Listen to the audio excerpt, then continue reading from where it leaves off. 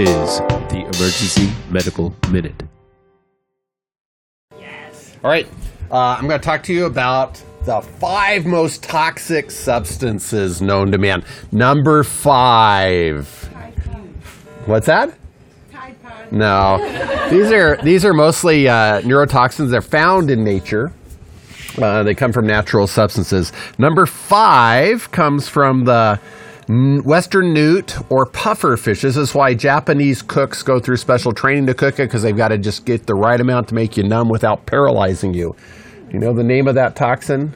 It's called tetrodotoxin, but it is the toxin that gives that distinctive sensation to that particular preparation of fish.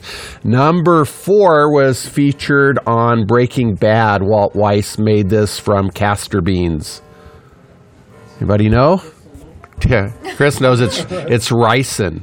It's that little powder you hid behind the switch plate on the wall.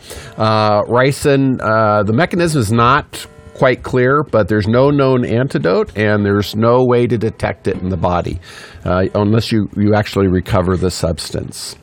Number 3 is a common substance, is an element. Its symbol is Hg. Anybody? Mercury.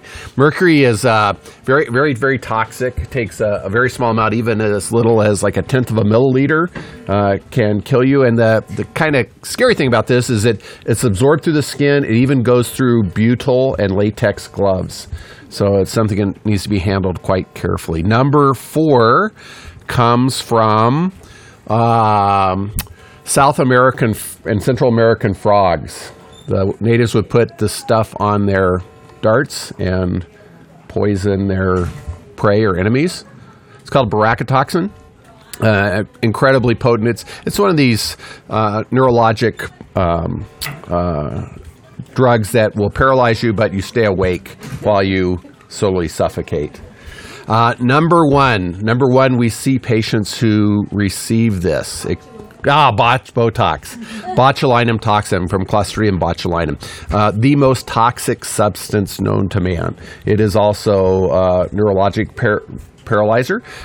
It has a very interesting phenomena of causing a descending paralysis. So it starts from the head and works its way down. You start to lose cranial nerves. You can't wrinkle your forehead. You can't move your eyes side to side. Finally, it affects your glottis and your airway control until it descends down to your diaphragm and paralyzes your breathing.